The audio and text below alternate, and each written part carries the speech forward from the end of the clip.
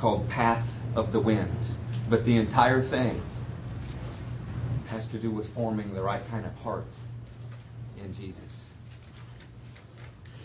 Search your heart, search your mind, search your very spirit, because we're going to renew our covenant with the King before this message is over. We're going to worship. His presence will fill the room. And much like Joshua, whose name Hoshea means salvation, stood before Israel and knew that only one family, out of one tribe, out of one clan, had made themselves liable to destruction. The God of the universe, who is loving and powerful and merciful, who is full of loving kindness, knows the corners of our hearts that we have left liable to destruction. He is not a fool, and He will not be mocked. He may not visit upon your head today what your deeds deserve, because He is merciful. But do not mock His mercy and say it will never come, because as surely as if a man steps out of a plane, gravity will act upon him. Our Lord God raises up the humble and crushes the proud. And what better way to state just how proud we are when we cling to something in our hearts that we know He will not abide by and pretend He doesn't see it. It cannot happen. Saints, turn with me to John 2.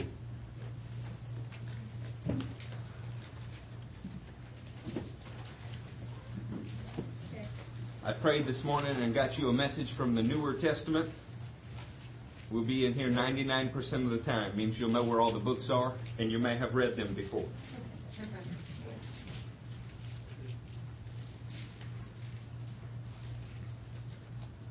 I am very appreciative of the work that's being done with our missions board. Please don't just walk by it like it's a picture on the wall. It's not. One of the things that God begins to take note of in a man and woman's heart is what your eyes, what your attitudes, what the motives behind your thoughts are regarding other people. One of the reasons our church loves missions is because it has nothing to do with enriching your life except in a spiritual way. In fact, it requires sacrifice from you. That's why we do it and none other. If I knew a better way, I would do it. Pray for those people. Spend as much time seeking their welfare as you do your welfare. And you watch, when you refresh others, God Himself will refresh you. Oneida and Christy and Abel have worked hard to get you weekly, bi-monthly, as often as we can, updates. There is no harder group of people on the planet to corral than missionaries. That's why they're sent into foreign lands.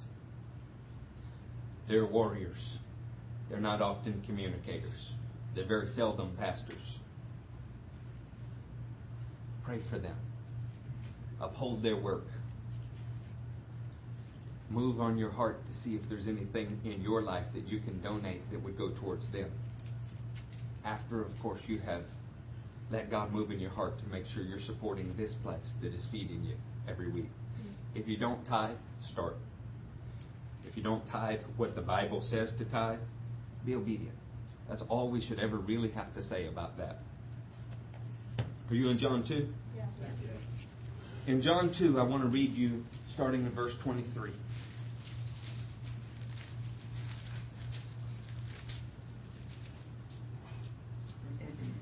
Now, while He was in Jerusalem at the Passover feast, many people saw miraculous signs He was doing and believed in His name. But Jesus would not entrust Himself to them, for He knew all men. He did not need man's testimony about man, for He knew what was in a man. Do you know that every Jew in the world had to be at the Passover feast? That doesn't mean everyone made it there. But God commanded every Jew in the world to be at the Passover feast, and no small number of Gentile proselytes. And many believed upon His name. In Hebrew, the word name is Hashem, the name, Shem. They believed on His authority, His body of work, His reputation. And still, He did not entrust His destiny, His well-being, His future, His plans to them, because He knew there was still something in them He could not abide by. It is not enough simply to know who Jesus is. He must know who you are and be allowed to sift you. Be allowed to go through the corners of your life, removing that which doesn't belong.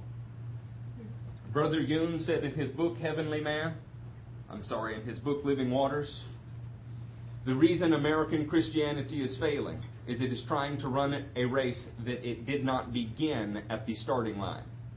The place for powerful Christianity, the starting line, is repentance and a careful searching of our lives. Instead, we have gathered around us teachers that tell us what Jesus can do for us and fail to mention what we should be doing for Jesus. These were not my words. They were His. I think He's earned the right to say that after having spent 3/4 of His life in prison being beaten for His testimony of the gospel. And I think when He said it, it was not with a malicious heart. It was with a hope for repentance. Saints, we want more love. We want more power, more of Him moving in our lives. The question is, what is in us that prevents it? Because I guarantee you, the problem is not on His end. Can we safely assume that if we are not seeing some of the things that the Word says we should see, the problem is not with God? If it's not with God, that leaves only us. I want to read to you something that moved my heart. You know, I found a book again after a long time by Art Cates called Reality, The Hope of Glory. I mention these books and I mention the authors for a reason. If something blessed me, if it moved my heart enough to include it in the messages we preach, it's because I think that it might move yours. Do you want the minimum? Or do you want all you can possibly absorb of Jesus? Are you looking for simply a seat that is salvation? Are you looking for a lifestyle that is revolutionary, that is powerful and takes the world by storm? Are you content just to be blessed, you, Johnny, Susie, you four, no more? Or can you not rest until the fire that is shut up in your bones has been shared with the entire world? Saints, there are prayer meetings springing up. It's a funny thing. A prayer meeting is a great litmus test for where you are in Jesus. When somebody says, come on, let's go pray for 3 hours, and you think, 3 hours? Are you kidding me? What is in your heart? Imagine that you were newly married and somebody said, hey, come on now, it'd be just you and your wife. The honeymoon suite. 3 hours. Would you go, 3 hours? Are you kidding me? Are you kidding me? This is a litmus test for where we're at. We prayed for an hour before the service. Are there as many people praying in here this morning as there was the first time we called for it? Come on, saints. This is not about works. It is about a passionate love affair, and everything in your life wars against it. If you don't believe it wars against it, look at our teenagers. Look at them. They're in love with Jesus, and they're in love with MTV. And they're in love with Jesus, and they're in love with anything that passes through their life. And you know what they're exactly like? Their parents. All of us have this in us. It is through a constant training, a constant carving and circumcising of our hearts that allows us to become more like Him. And it is serious, serious work. One which the church doesn't like very much. We tend to cover and hide and sit and soak. We pretend it's not there and just say, Lord, take me out of this place. Art Cates' book, he saw a lamb die. He is a Jew from New Jersey. It's messianic. He had never been on a farm. He had never been around livestock. He said he had never seen meat that was not in cellophane, ever in his life. He was quite shocked to be on a farm and see how this worked. He said they hung a lamb by its feet from a tree. And as somebody cut its throat, he said he couldn't believe how much blood came out of it. And the noises sound like a baby crying. Abel's nodding because his own family has noticed when they kill lambs what it sounds like. And nobody wants to be around it. He said, what a revealing moment. A little girl in the crowd at this meeting cried out, it's not fair! You are right, it's not fair. You know what would have been fair? Is if you died and not him. That's what would have been fair. How do we let something like that become cliche? How do we let something like that just become one of billions upon billions of facts in the wrinkles in your mind? It cannot. Knock the dust off of it, saints. He said it wasn't the lamb that got him, though. They brought in a pig. I want to read his words because I can't begin to do them justice. God had me lined up for the next experience, the killing of the pig. I didn't understand what a pig was until I had to feed those ugly, stinking animals. If I ever thought of the virtues of being kosher, I thought of them then. What a loathsome, squealing animal. You have never seen a more greedy kind of thing. When you bring them food, they don't even let you get to the trough. They swamp you, and if you should somehow slip on the manure and go down, you're a dead duck. When you finally arrive at the trough and pour that stuff in, they are already standing in it with all 4 feet, jumping and nipping at each other and knocking each other over. They're pigs. I thought to myself as I stood there, this must be the most absolutely economical way in which God, in His genius, has packaged protein. In the pre-refrigeration age, He gave the maximum amount of brain, nerve, and sinew to this animal. The minimum amount of brain, nerve, and sinew to this animal in order to package the maximum amount of protein. Yet, as a minimal as the apparatus of intelligence in the pig is, the principle of survival is among the most tenacious. It took 4 men to get that animal down. And each able-bodied man was hanging on to the legs as that stubborn thing jerked and writhed. It wasn't like the lamb at all. This animal was definitely not going to lay down its life. Somebody had his foot on its neck, and that fat thing was still squirming and jerking and squealing. At that point, one of the brothers looked at me and handed me the knife and said, "Art, would you like to..." There was a sudden and intense repulsion in my soul that took me quite by surprise. This shrinking back sprang from a strange kind of identification with that animal. Down on its face, squealing and writhing and fighting for its life, the perception was clear and frightening. I saw far too much of Art Cates in that animal. I passed the knife to a brother who was experienced with this sort of thing. He knew exactly where to put it. Later, when we had the animal taken apart, all the entrails removed, he took out the heart and showed it to me. The knife had gone right into it, slitting deeply, and yet the animal did not die immediately. It squealed and made a ruckus and writhed and contorted until practically the last drop of blood was out of its body. I never saw anything die so hard as that stubborn, filthy pig, squealing right to the end. I had an unsettling thought. My goodness, that's us. Decorous, quiet, well-behaved Christians, sitting nicely in our pews, giving to missionary endeavors, attending Bible studies, and all sorts of lovely church functions. But deep inside, there is a squealing pig, writhing, full of life, stubborn, with God standing with His foot on its neck. It's still not willing to give up the ghost. Saints, I want to lay before you the idea today that Jesus has deposited Himself in us, and this is an advantage in every way. He has begun His process of sanctification. Sanctification requires something of you. You know that the Word tells you to look upon your life with sober judgment. Would you think you would have to tell somebody, don't look at your own life like you were a drunk man? When somebody's drunk and you say, "Hey man, can I drive?" What do they say? "No, I'm fine." When somebody's drunk and you say, "Hey man, have you had too much to drink?" "No." Why do you say that? Drunk men do not look at their lives accurately. And the Word of God commands Spirit-filled Christians to stop acting like drunk men, sober themselves up, and look at your life. It's funny, the holiest Christians I know, the ones that I think when they pray, the heavens respond, are the most honest about the weaknesses in their lives. The ones that talk a good game are the least introspective of anyone that I know. Never able to admit when they're wrong. Never able to fall on their face and say, I repent and I'm sorry. I said this to you 2 weeks ago, church, and I'm telling you again.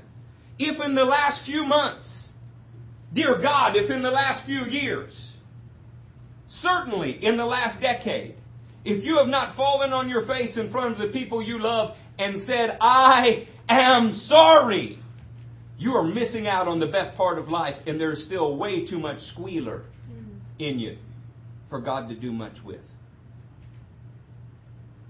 If in your mind your thoughts are defending you at this very moment, if things like, who is he, are coming to your mind, I want to identify that voice for you. It is the squealer. Because the Holy Ghost would never say such things. He would never glorify you over His Word.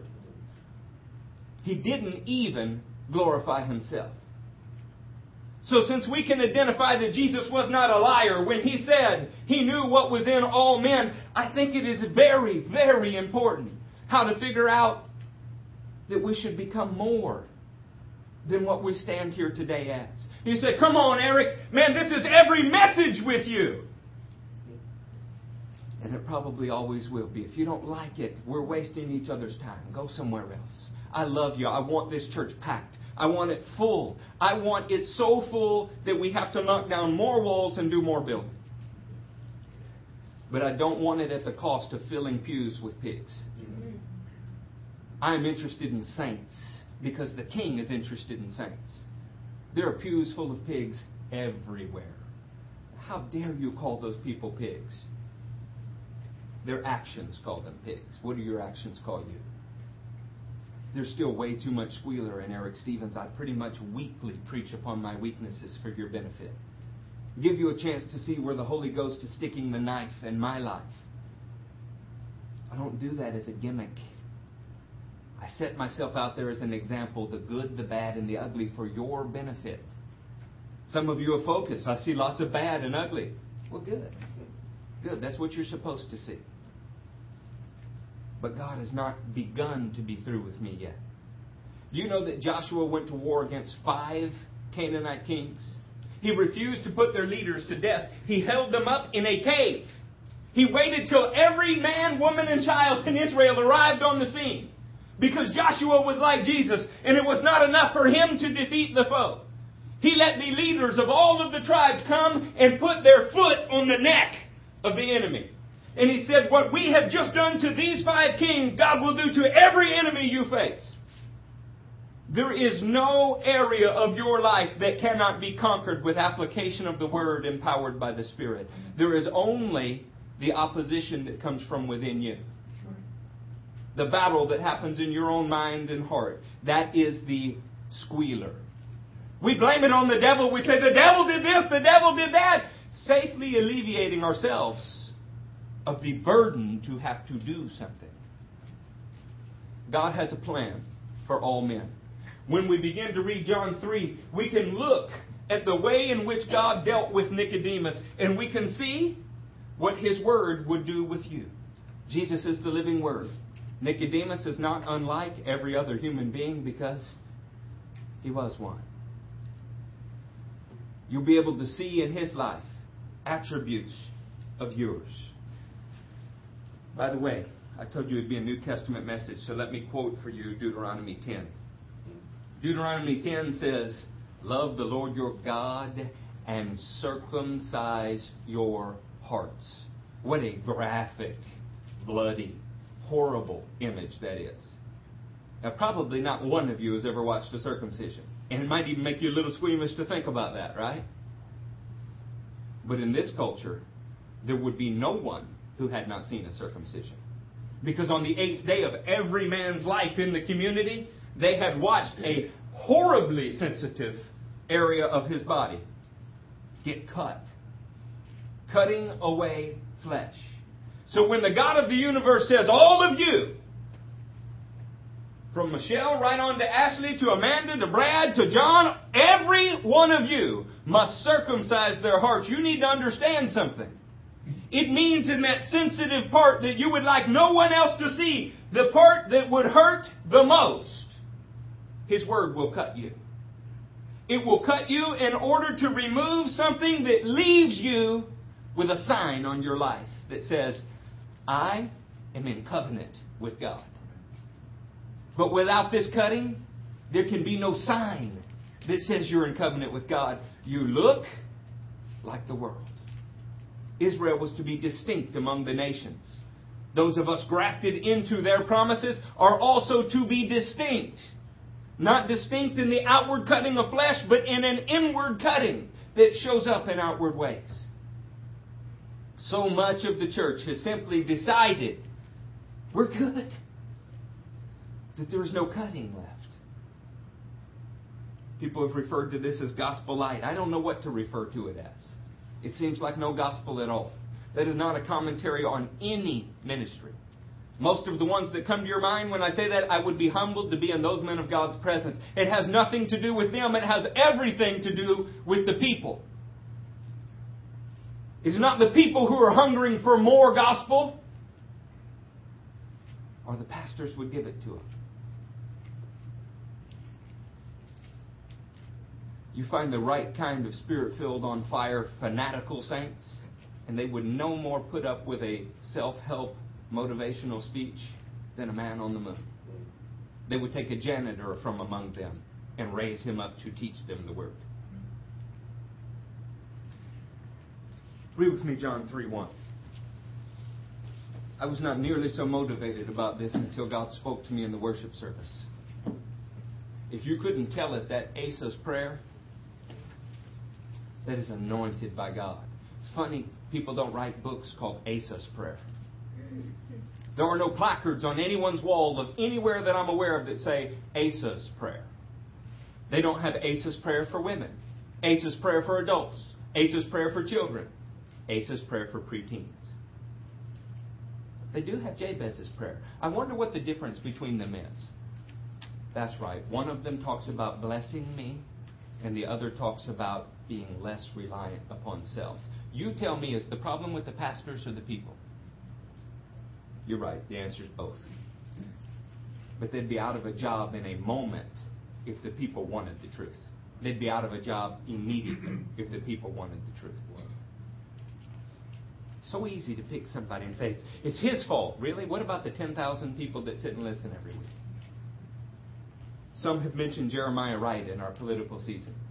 I think the man is not good. That's a whole lot less disturbing than the thousands of people that have been sitting in his church for years upon years upon years who hate Jews. Hate Jews. You think I'm more disturbed about one crazy old man or the 10,000 people that attend his church every day? Who do you think Jesus would focus on? He said, but he's leading them astray. You're right. They don't have Bibles.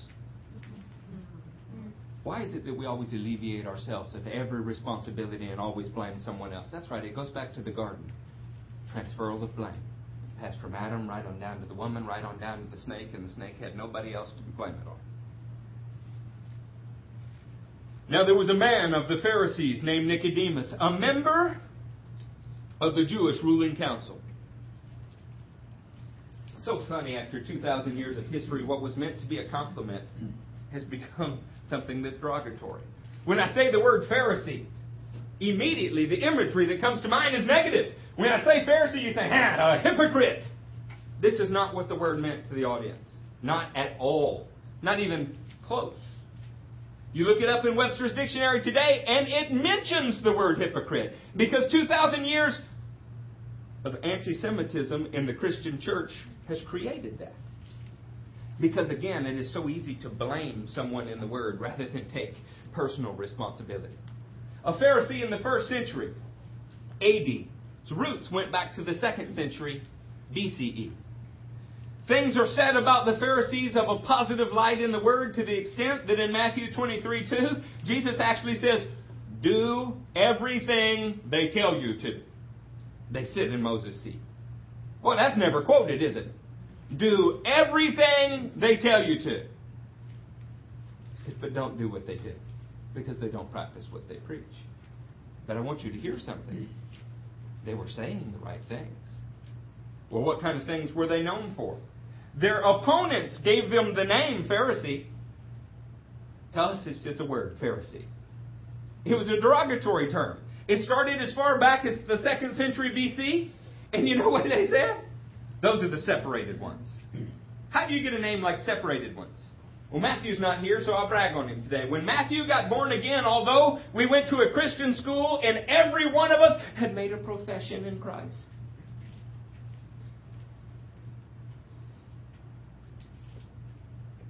Matthew really got saved.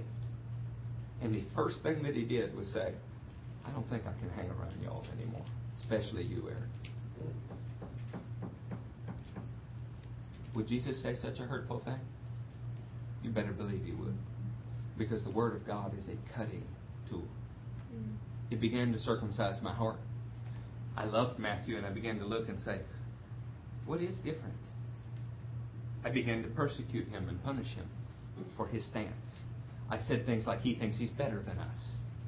All the same things that the squealer might say in you when you're cut.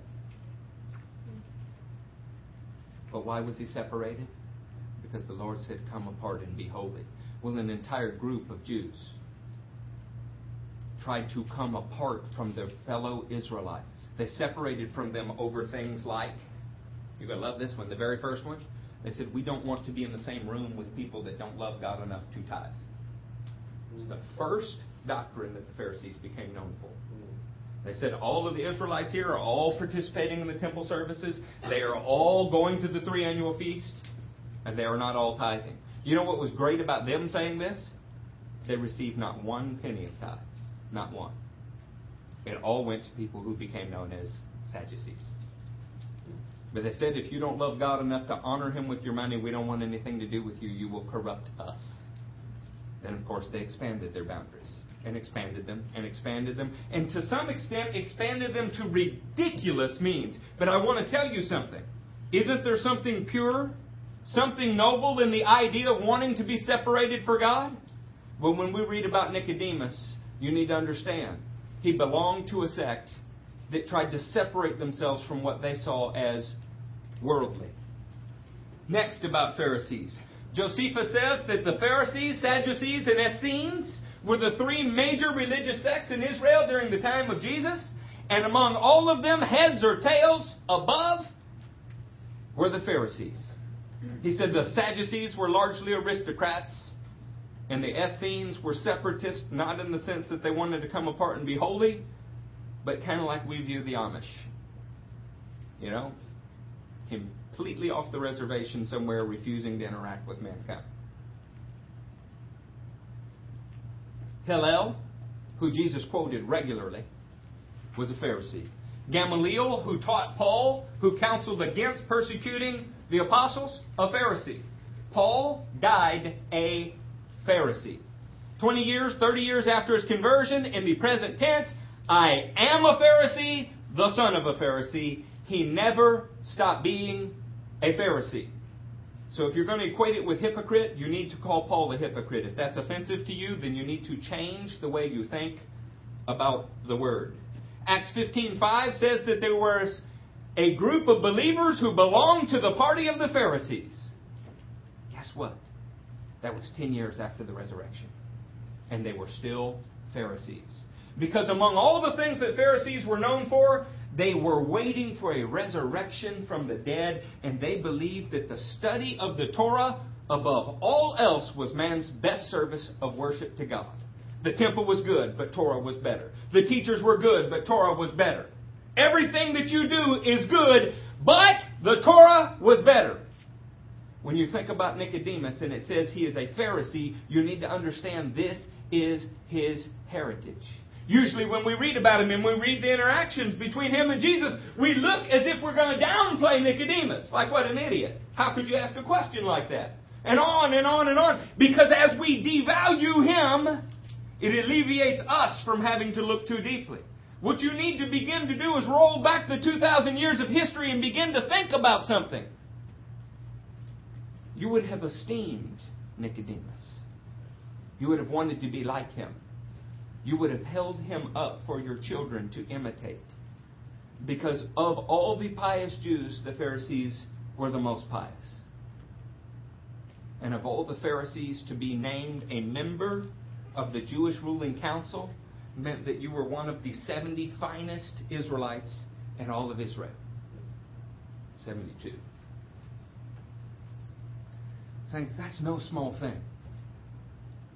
I would equate it to the United States Congress, but we have such a low opinion of them that it's really not worthwhile.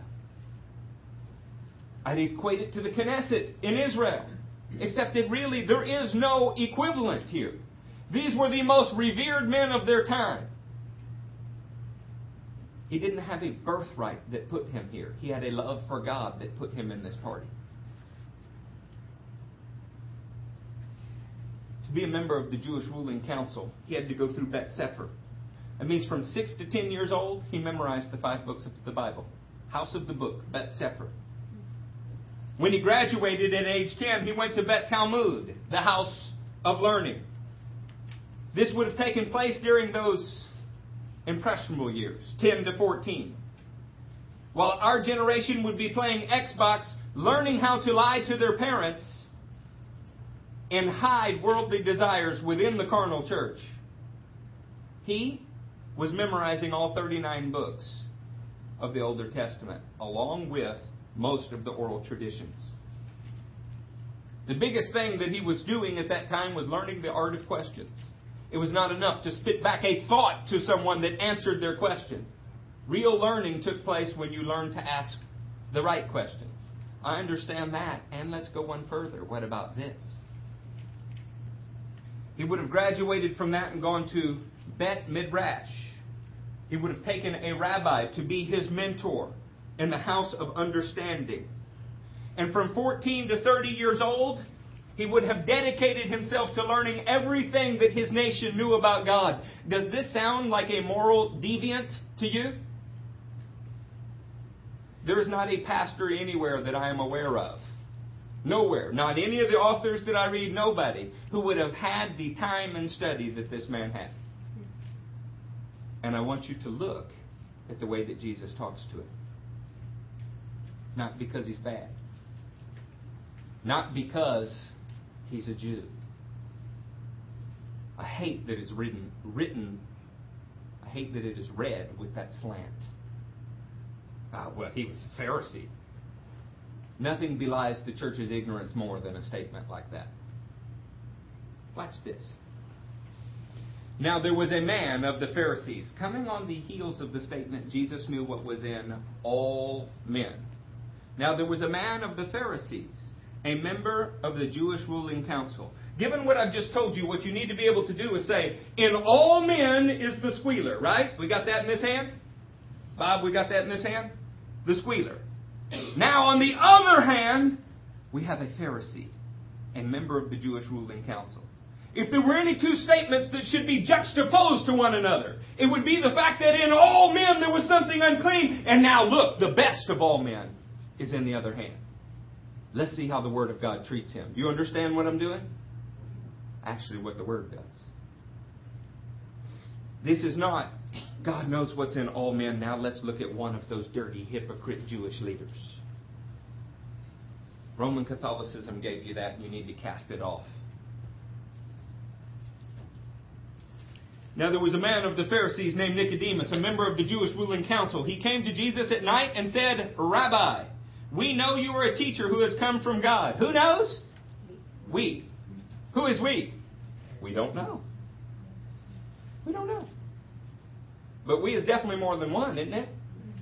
How interesting. He shows up at the end of the book with a man named Joseph from Arimathea, also a member of the Jewish ruling council. If you ever had the idea that all of the Jewish leadership was against Jesus, you don't have to read to the 2nd and 3rd chapter of John and you find out that is not right. But if you don't want to see it, it's hard to see. For no one could perform the miraculous signs you are doing if God were not with it.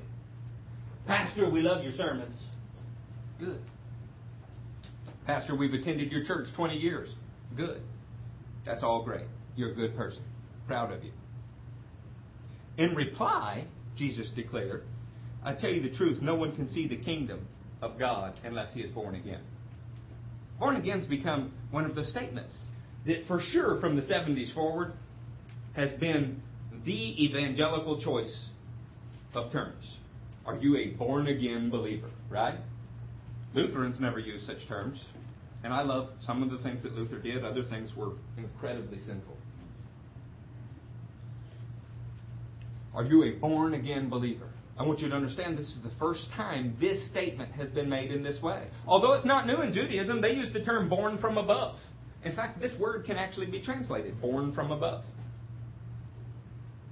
They likened stepping into Israel as having been born a second time, especially for a Gentile. Had a little problem seeing it that way for themselves. You cannot see the kingdom unless there's a complete and total changing of your nature. Now, we like to emphasize, come to the altar and begin the change.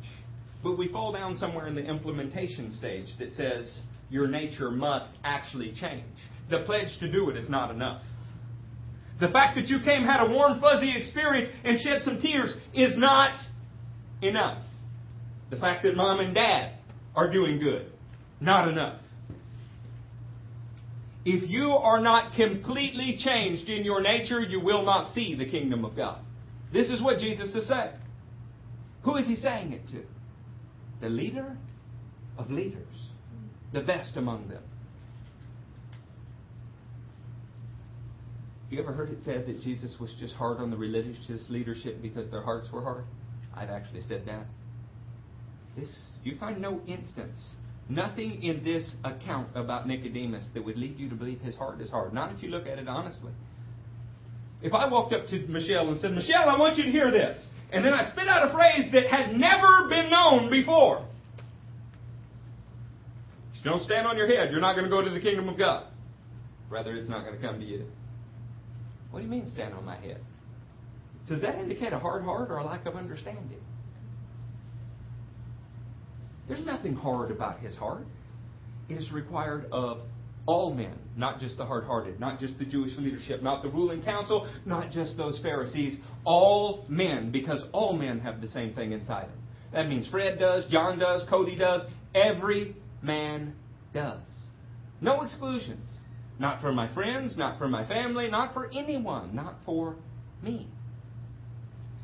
How can a man be born when he's old? Nicodemus asked. Surely he cannot enter a second time into his mother's womb to be born. Say, oh, Eric, what a stupid thing that was to say. I think it was an incredibly honest thing to say. Jesus, I know that there's something unique about you. Nobody could do the things that you're doing if you wasn't from God. You just said something that has blown me out of the water. He could feign pride. He could just say, you presume to teach me? And walk off. But he doesn't. He asked the most honest question that he knows how. Are you saying this? Can't be, huh? You think that took some courage? I mean, after all, he's supposed to be the one with all the answers. Well, surely Jesus will admire his courage. Surely Jesus will look upon this question and say, oh, Nicodemus, come here, man. Let me hug on you. Jesus knows what is in all men. All men. And listen to what he says. Actually, listen to what he says. Jesus answered, I tell you the truth. No one can enter the kingdom of God unless he is born of water and the Spirit. Flesh gives birth to flesh, but the Spirit gives birth to spirit. It's funny, commentaries have been written on exactly what that means. And is baptism required or not required? What a moot point is baptism required. You know what's required for salvation?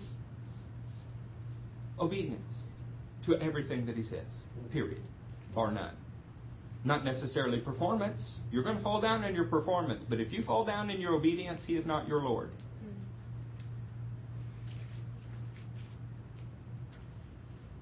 You should not be surprised at my saying you must be born again.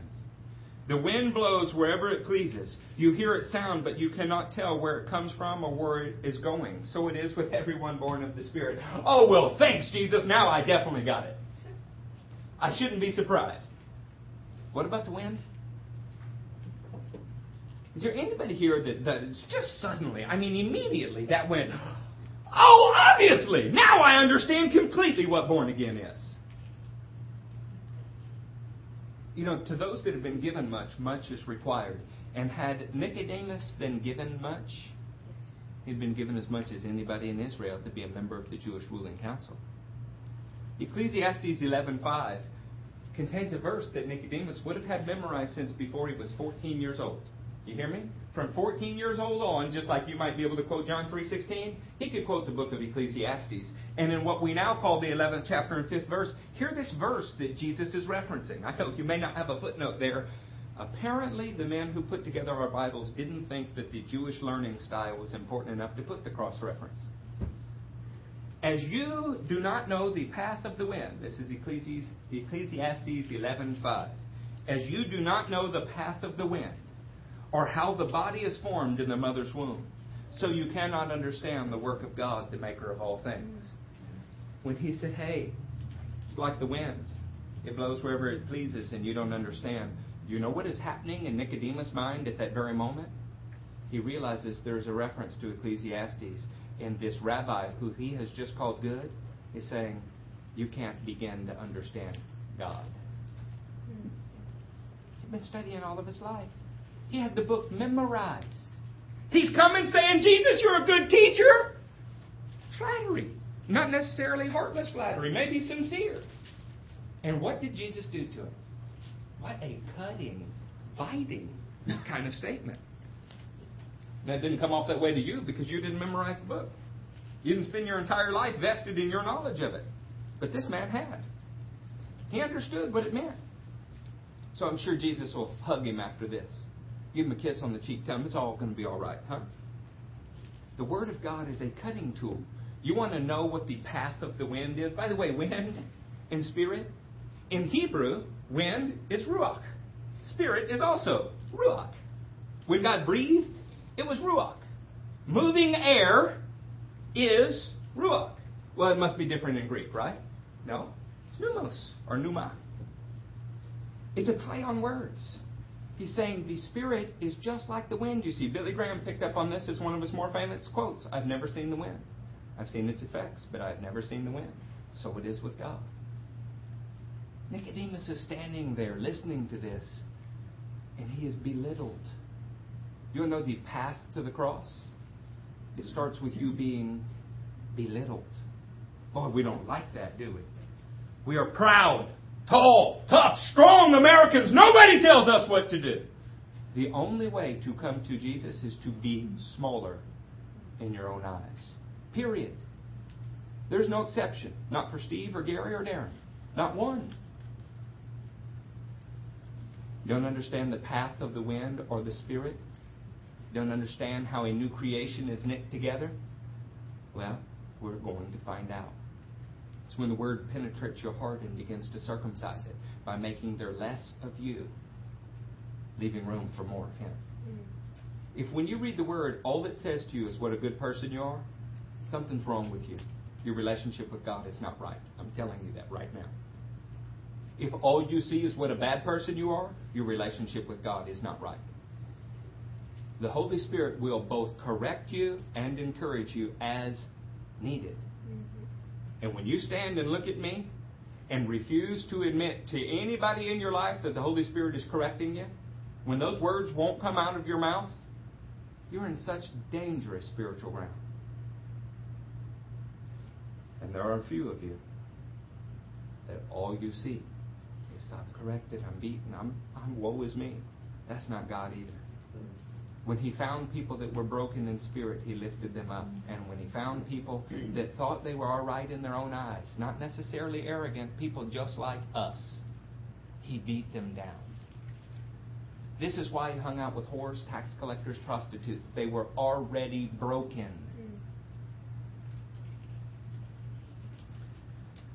How can this be? Nicodemus asked. Look at Jesus' response. You are Israel's teacher.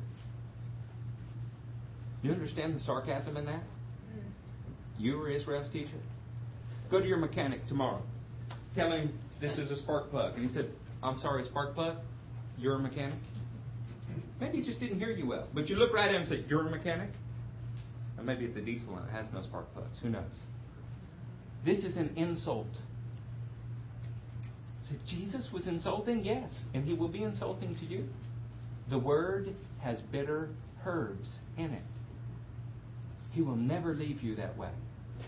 This is why he is a stumbling stone for those that trip on him. But if he falls on you, you're crushed completely with no hope. What a strange way to say that. He will cause you to stumble so that you can learn to walk right. But if you will not learn to walk right, he will fall on you so that you are crushed. I'm encouraging you to stumble on him today. I'm encouraging you to examine your own heart, to quit playing church, playing the good wife, playing the good husband. The kingdom needs each one of us to perform our function. But it's hard. I know how hard it can be to discipline a child in a crowded room. I've had a table of lesbians correct me because they thought I was mishandling myself. I know exactly what that is like and the pressure that you feel. God didn't ask you to do it because it was easy. He asked you to do it because it was the right thing to do. By the way, what if Jesus only did what was expedient or easy? Well, then he would be just like us and we would all be going to hell. I need to move on here. You are Israel's teacher and you do not understand these things? I tell you the truth, we speak of what we know. Who's the we? I don't know. But it's certainly more than Jesus. Nicodemus came and said, we know that you're of God. Jesus said, we speak of what we know. Who's we? There's only two men standing here. And presumably it's the disciples. I don't know. It is the family of God, though. And guess who is not in it? Nicodemus. Now, that's not surprising to the American church because, oh, they're Jews, they're not saved. Very surprising to Israel. We're adopted as sons. We are saved. We are the plan of salvation for the world. Again, horribly, horribly insulting.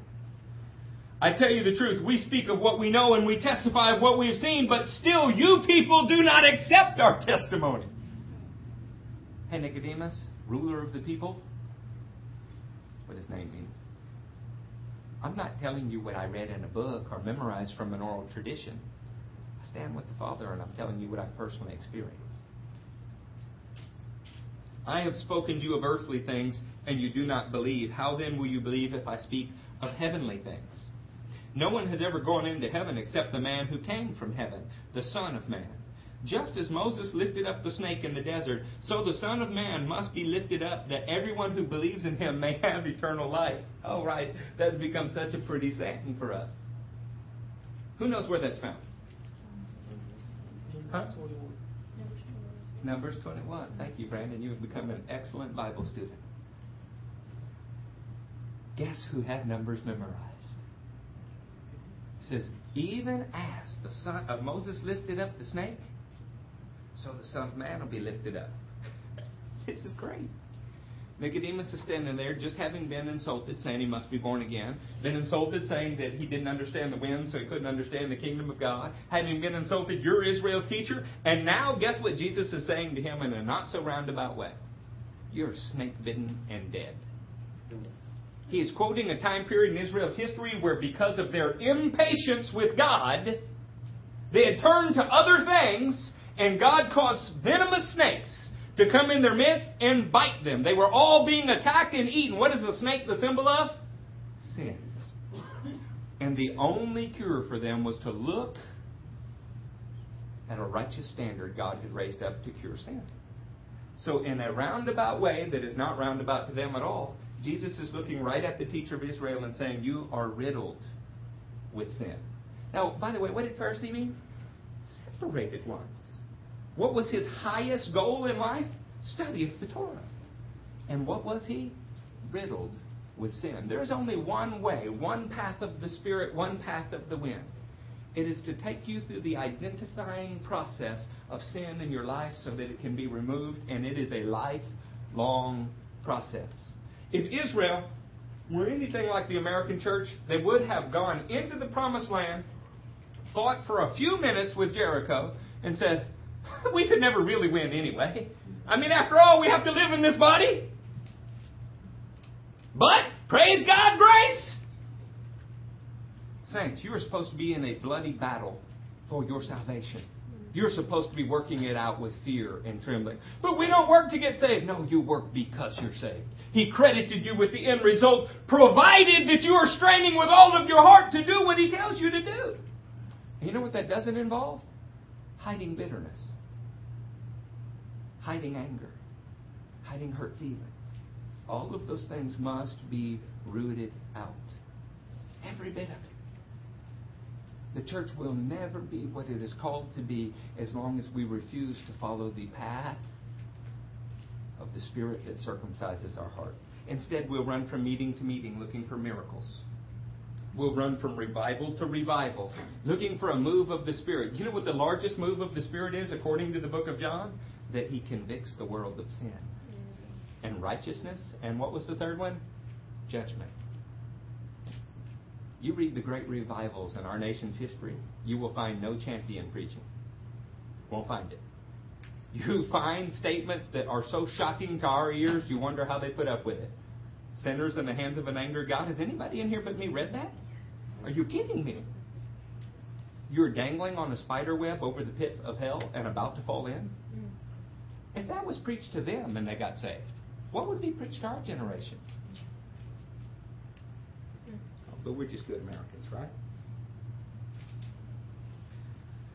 He goes on to say, Nicodemus, the entire world is condemned. I didn't come here to condemn it. It's condemned because it loves darkness. I'm now a standard being introduced that if you believe what I'm telling you, how do you know when somebody believes what you're telling them? I had a man tell me while I was putting Splenda in my drink, Eric, Splenda's going to ruin your liver. Eric, you don't know yet, but the FDA is studying this, and I'm an attorney, and there's cases before me, and this is going to kill you, man. It's horrible, and on and on and on. Stirring the tea, I'm drinking it while he's telling me, right? And he stopped just flabbergasted. He said, do you understand what I'm telling you? Yes. Doesn't that beg the question, why are you drinking the tea? Doesn't it? If I understand what he's telling me and I'm still drinking it? So what is the unstated conclusion he has to come to? I don't believe you. Or, I don't care. For us, it's never so simple as I don't believe you or I don't care. It's always some mixture of the two. I don't want to believe you because I don't want to care about this. Just give me a good message about grace. This one time God did a great thing for me. Yeah. How long ago was that? Turn with me then to John 7. All of these snake-bitten comments, the path of the wind comments, were aimed at one thing, the circumcision of Nicodemus' heart. By showing Nicodemus where his unique sin was, it gave him a chance to respond to it. The difference between conviction and condemnation, according to the book of Corinthians, is one makes you want to be more like God, and the other one makes you want to die. Condemnation leads to death. Conviction leads to life. If there are not areas in your life right now that you're kind of wrestling with, do you think that this could be something's wrong? Your heart's calloused. Because you know what? As unskilled as I may be, this ought to be enough. And if it's not, then you need to ask your question. What am I waiting for? You need to realize, not a preacher's tool to get you to an altar. I'm not going to promise you a rapture tomorrow. I'm not going to threaten you with a car wreck today. I'm just going to tell you, you are not fit to serve God if you will not serve Him now. And you're not guaranteed that He'll deal with you another time to get you to serve Him. He's not begging you to serve Him. He doesn't need you. He's the ultimate. You need Him. It's just in your pride and self-delusion you don't believe it. Or you don't care. You really going to let being mad at your parents keep you from God? You really going to let being mad at your spouse, mad at your kids, keep you from God's plan for your life? How sad.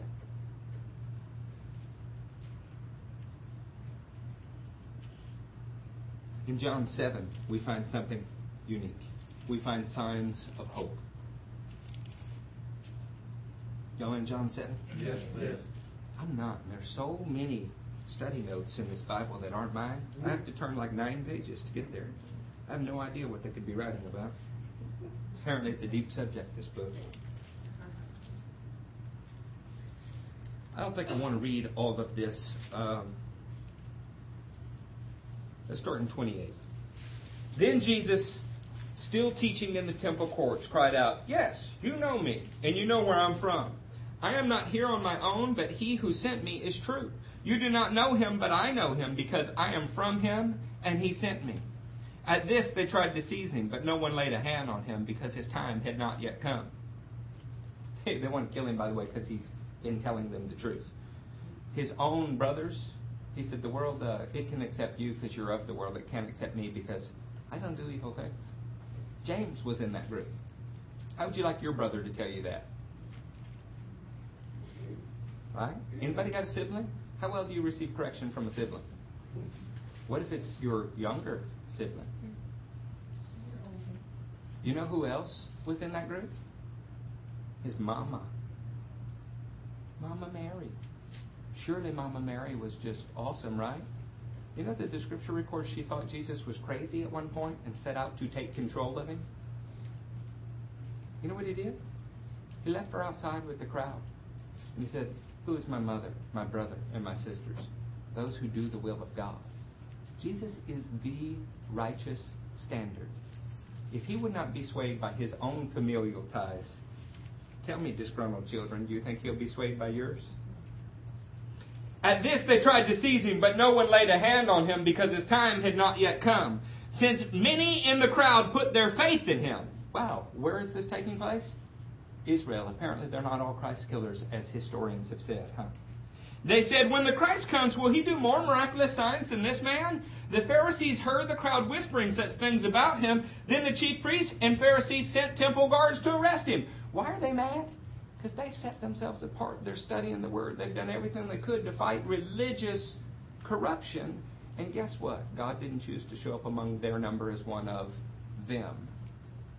He didn't follow any man's group because he requires all men everywhere to change, no matter who you are. Jesus said, "I am with you only for a short time, then I will go to the one who sent me. You will look for me, but you cannot find me. And where I am, you cannot come." They will not go into the presence of God without the circumcision of their hearts.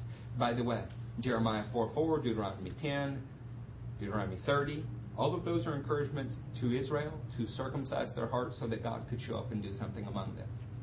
It sounds like it's required to cut those nasty attachments off of your heart for God to move in your life. Don't run from healing service to healing service hoping to get healed without doing the work in your own heart first. The Jews said to one another, "Where does this man intend to go that we cannot find him? Will he go where our people live scattered among the Greeks and teach the Greeks?" Doesn't that kind of show what was in their heart? They didn't like him, but they also didn't want him to go teach the Greeks, did they? Because they didn't like the Greeks. Go ahead and go on down to 45.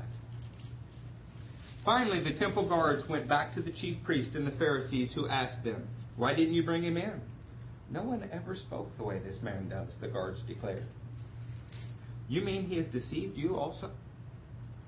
The Pharisees retorted. "Has any of the rulers of the Pharisees believed in him?"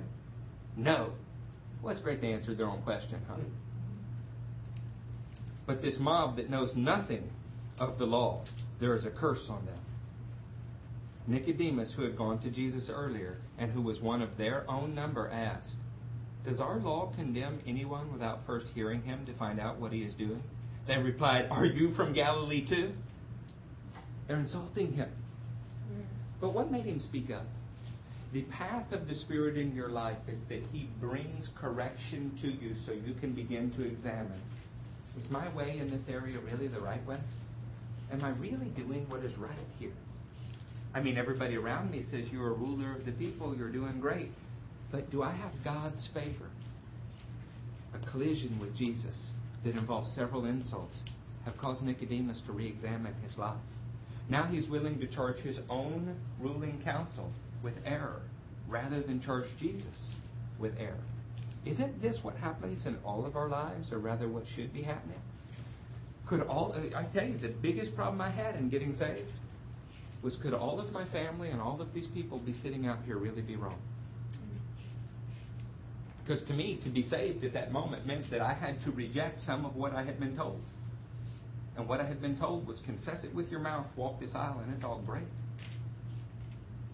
Sat with a pastor not long before that who, patted me on the back and told me good things about me. Could they all really be wrong? There's 900 people in this church. How many people were in the nation of Israel? Nobody had been trained more than them, and they were all deceived. But in Nicodemus' heart, the circumcision is occurring. He's beginning to separate his own pride from the Word of God. He's beginning to look at his life soberly. And so he's convicted sitting there. Guys, you're saying he's a lawbreaker, and we're actually about to break the law in condemning him without hearing witnesses. What is the Holy Spirit showing you in your life, I wonder? Turn to Matthew 27. Actually, you know what? Write Matthew 27 down, 57 through 61. I'm going to read it to you. As evening approached, there came a rich man from Arimathea named Joseph, who had himself become a disciple of Jesus. Going to Pilate, he asked for the body, Jesus' body, and Pilate ordered that it be given to him. Joseph took the body, wrapped it in a clean linen cloth, and placed it in his own new tomb that he had cut out of a rock. An amazing thing about rock, as hard as rock is, the Grand Canyon's made of rock. I wish Lindsay was here today. And yet wind and water, over time, carved out a path right through it, didn't it? In fact, you can go to Pedernales Falls or any other place in the world, and you can see that even granite can be carved by the Spirit and water, which is the way that a man is born again. Not one ruler on the council believed in Jesus at first, and now Joseph of Arimathea, and we're going to find out Nicodemus, both believed in Jesus. The circumcising word, the power of the Spirit, had begun to carve out in their hearts a place for Jesus. I know you've never thought of your heart as much like a tomb, have you? I want to tell you it's exactly like a tomb. It either has resurrection life in it, or it has death. There is no in between. Men, all, according to that first verse we read, have yuckiness inside of them. But if somebody will chisel away at that stone and carve out a place for Jesus, which requires the removal of you, then there is hope for life. Joseph of Arimathea laid him in his own tomb at his own expense. Great cost. But worse than that, he's now public. He's been outed. He's being identified with Jesus, which means he's going to be expelled from the council, beaten in synagogues. Why would he do such a thing? Because God had circumcised his heart. And he realized that though he thought he was righteous, and he was completely right, and everyone else was wrong, and not nearly as smart as him, and is not nearly as good as him, and on and on and on, he evidently had fallen on his face and said, God, save me.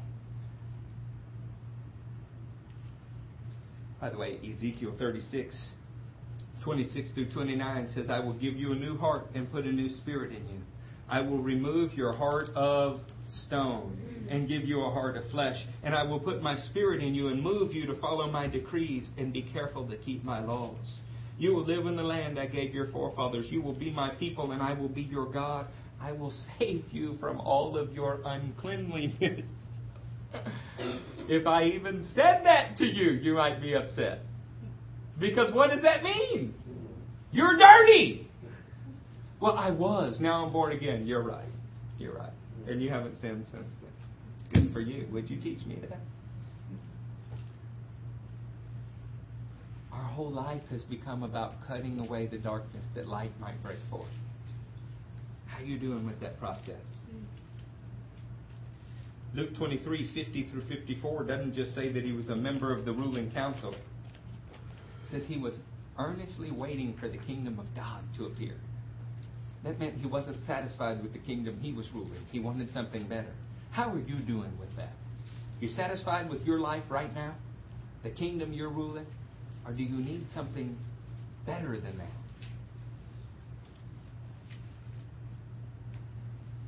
Go ahead and turn to John 19. We're going to close with these two scriptures and move towards communion.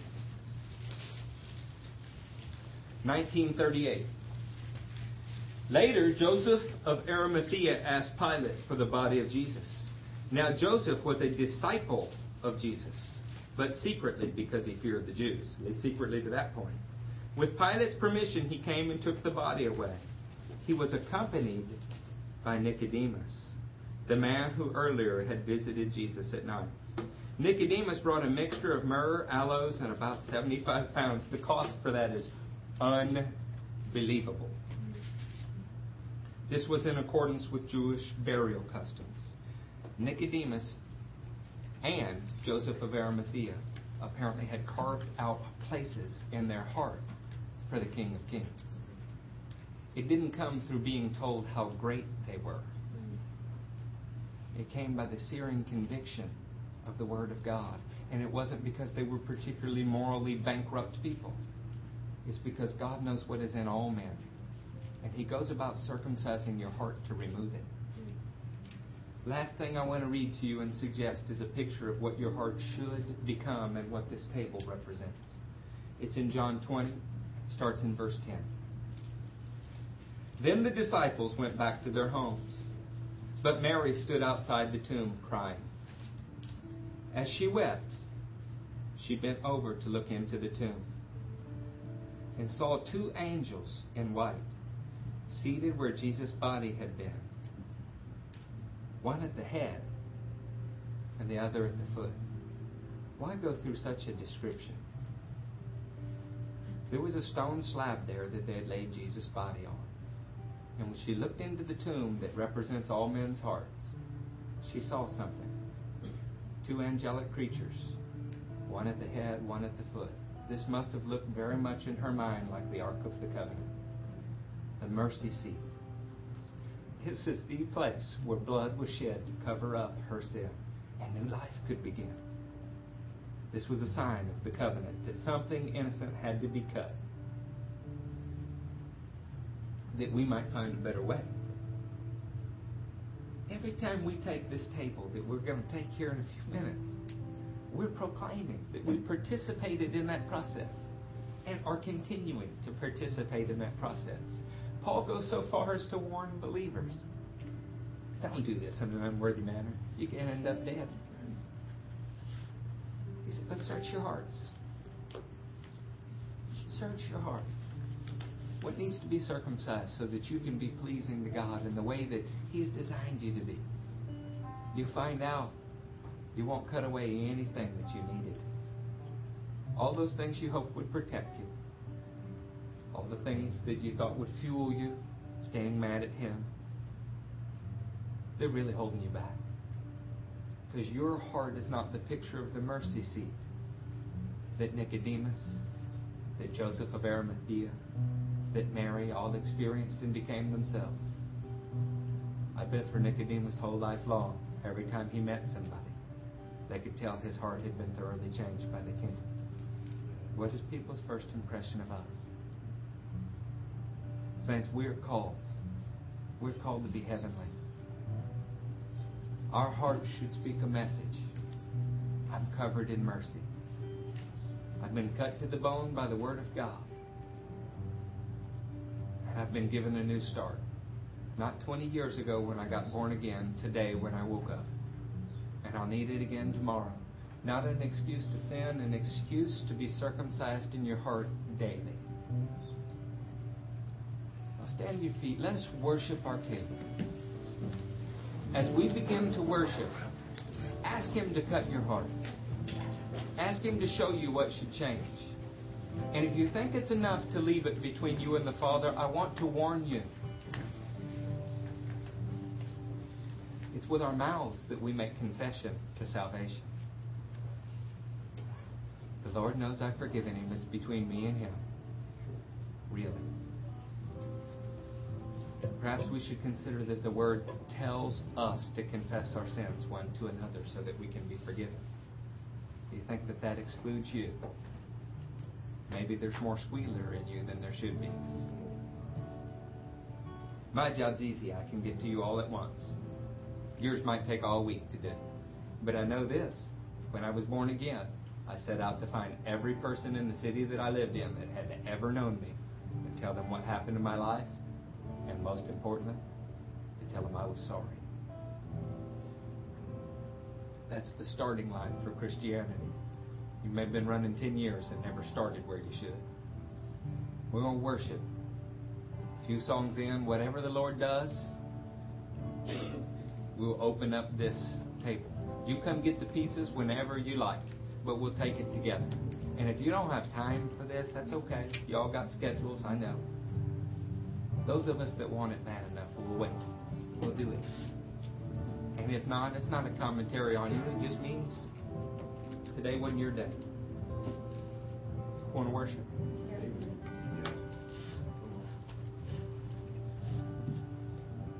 I ask the Lord every week to give me a message you'll like.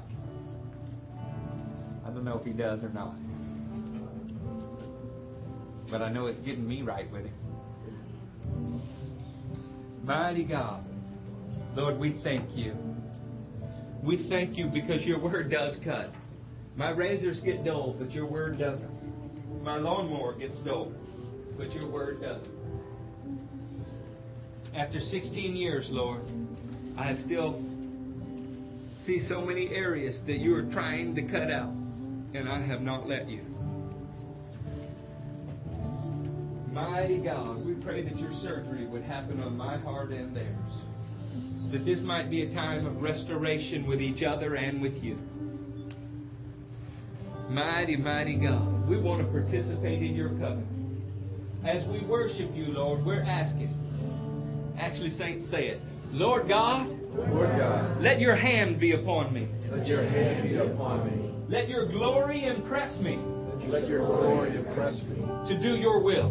To do Your will. Lord, I want no rest. Lord, I want no rest. And I want no peace of mind. I want no peace of mind. Until I am right with You. Until I am right with You. Now, if you messed up and prayed that with me, I want you to know He will honor it. Mighty God, we commit to You as we worship.